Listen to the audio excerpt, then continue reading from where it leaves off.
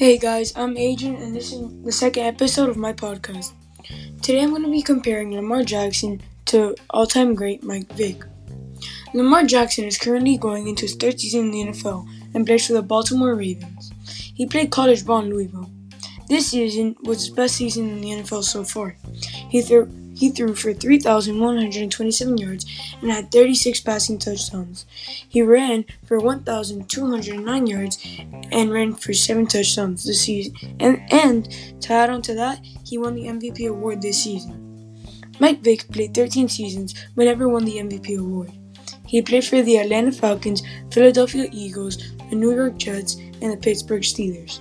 In his best season, Vick was playing for the Atlanta Falcons. He threw for 2,474 yards and 20 touchdowns that season, also while running for 1,039 yards and 2 touchdowns. He played college ball in Virginia Tech.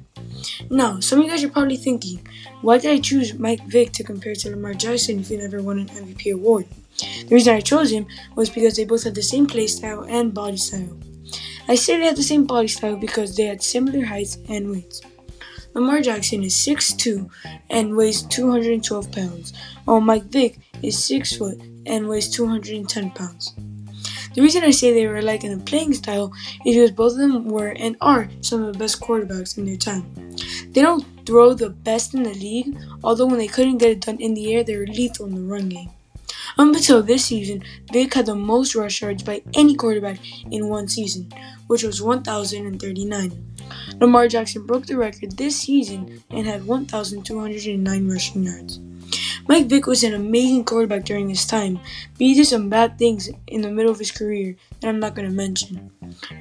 Lamar Jackson has proven to be an amazing quarterback, and if he keeps up the good work and doesn't get into any trouble, the MVP award won't be the last award he wins. I'm Adrian, and this is my podcast.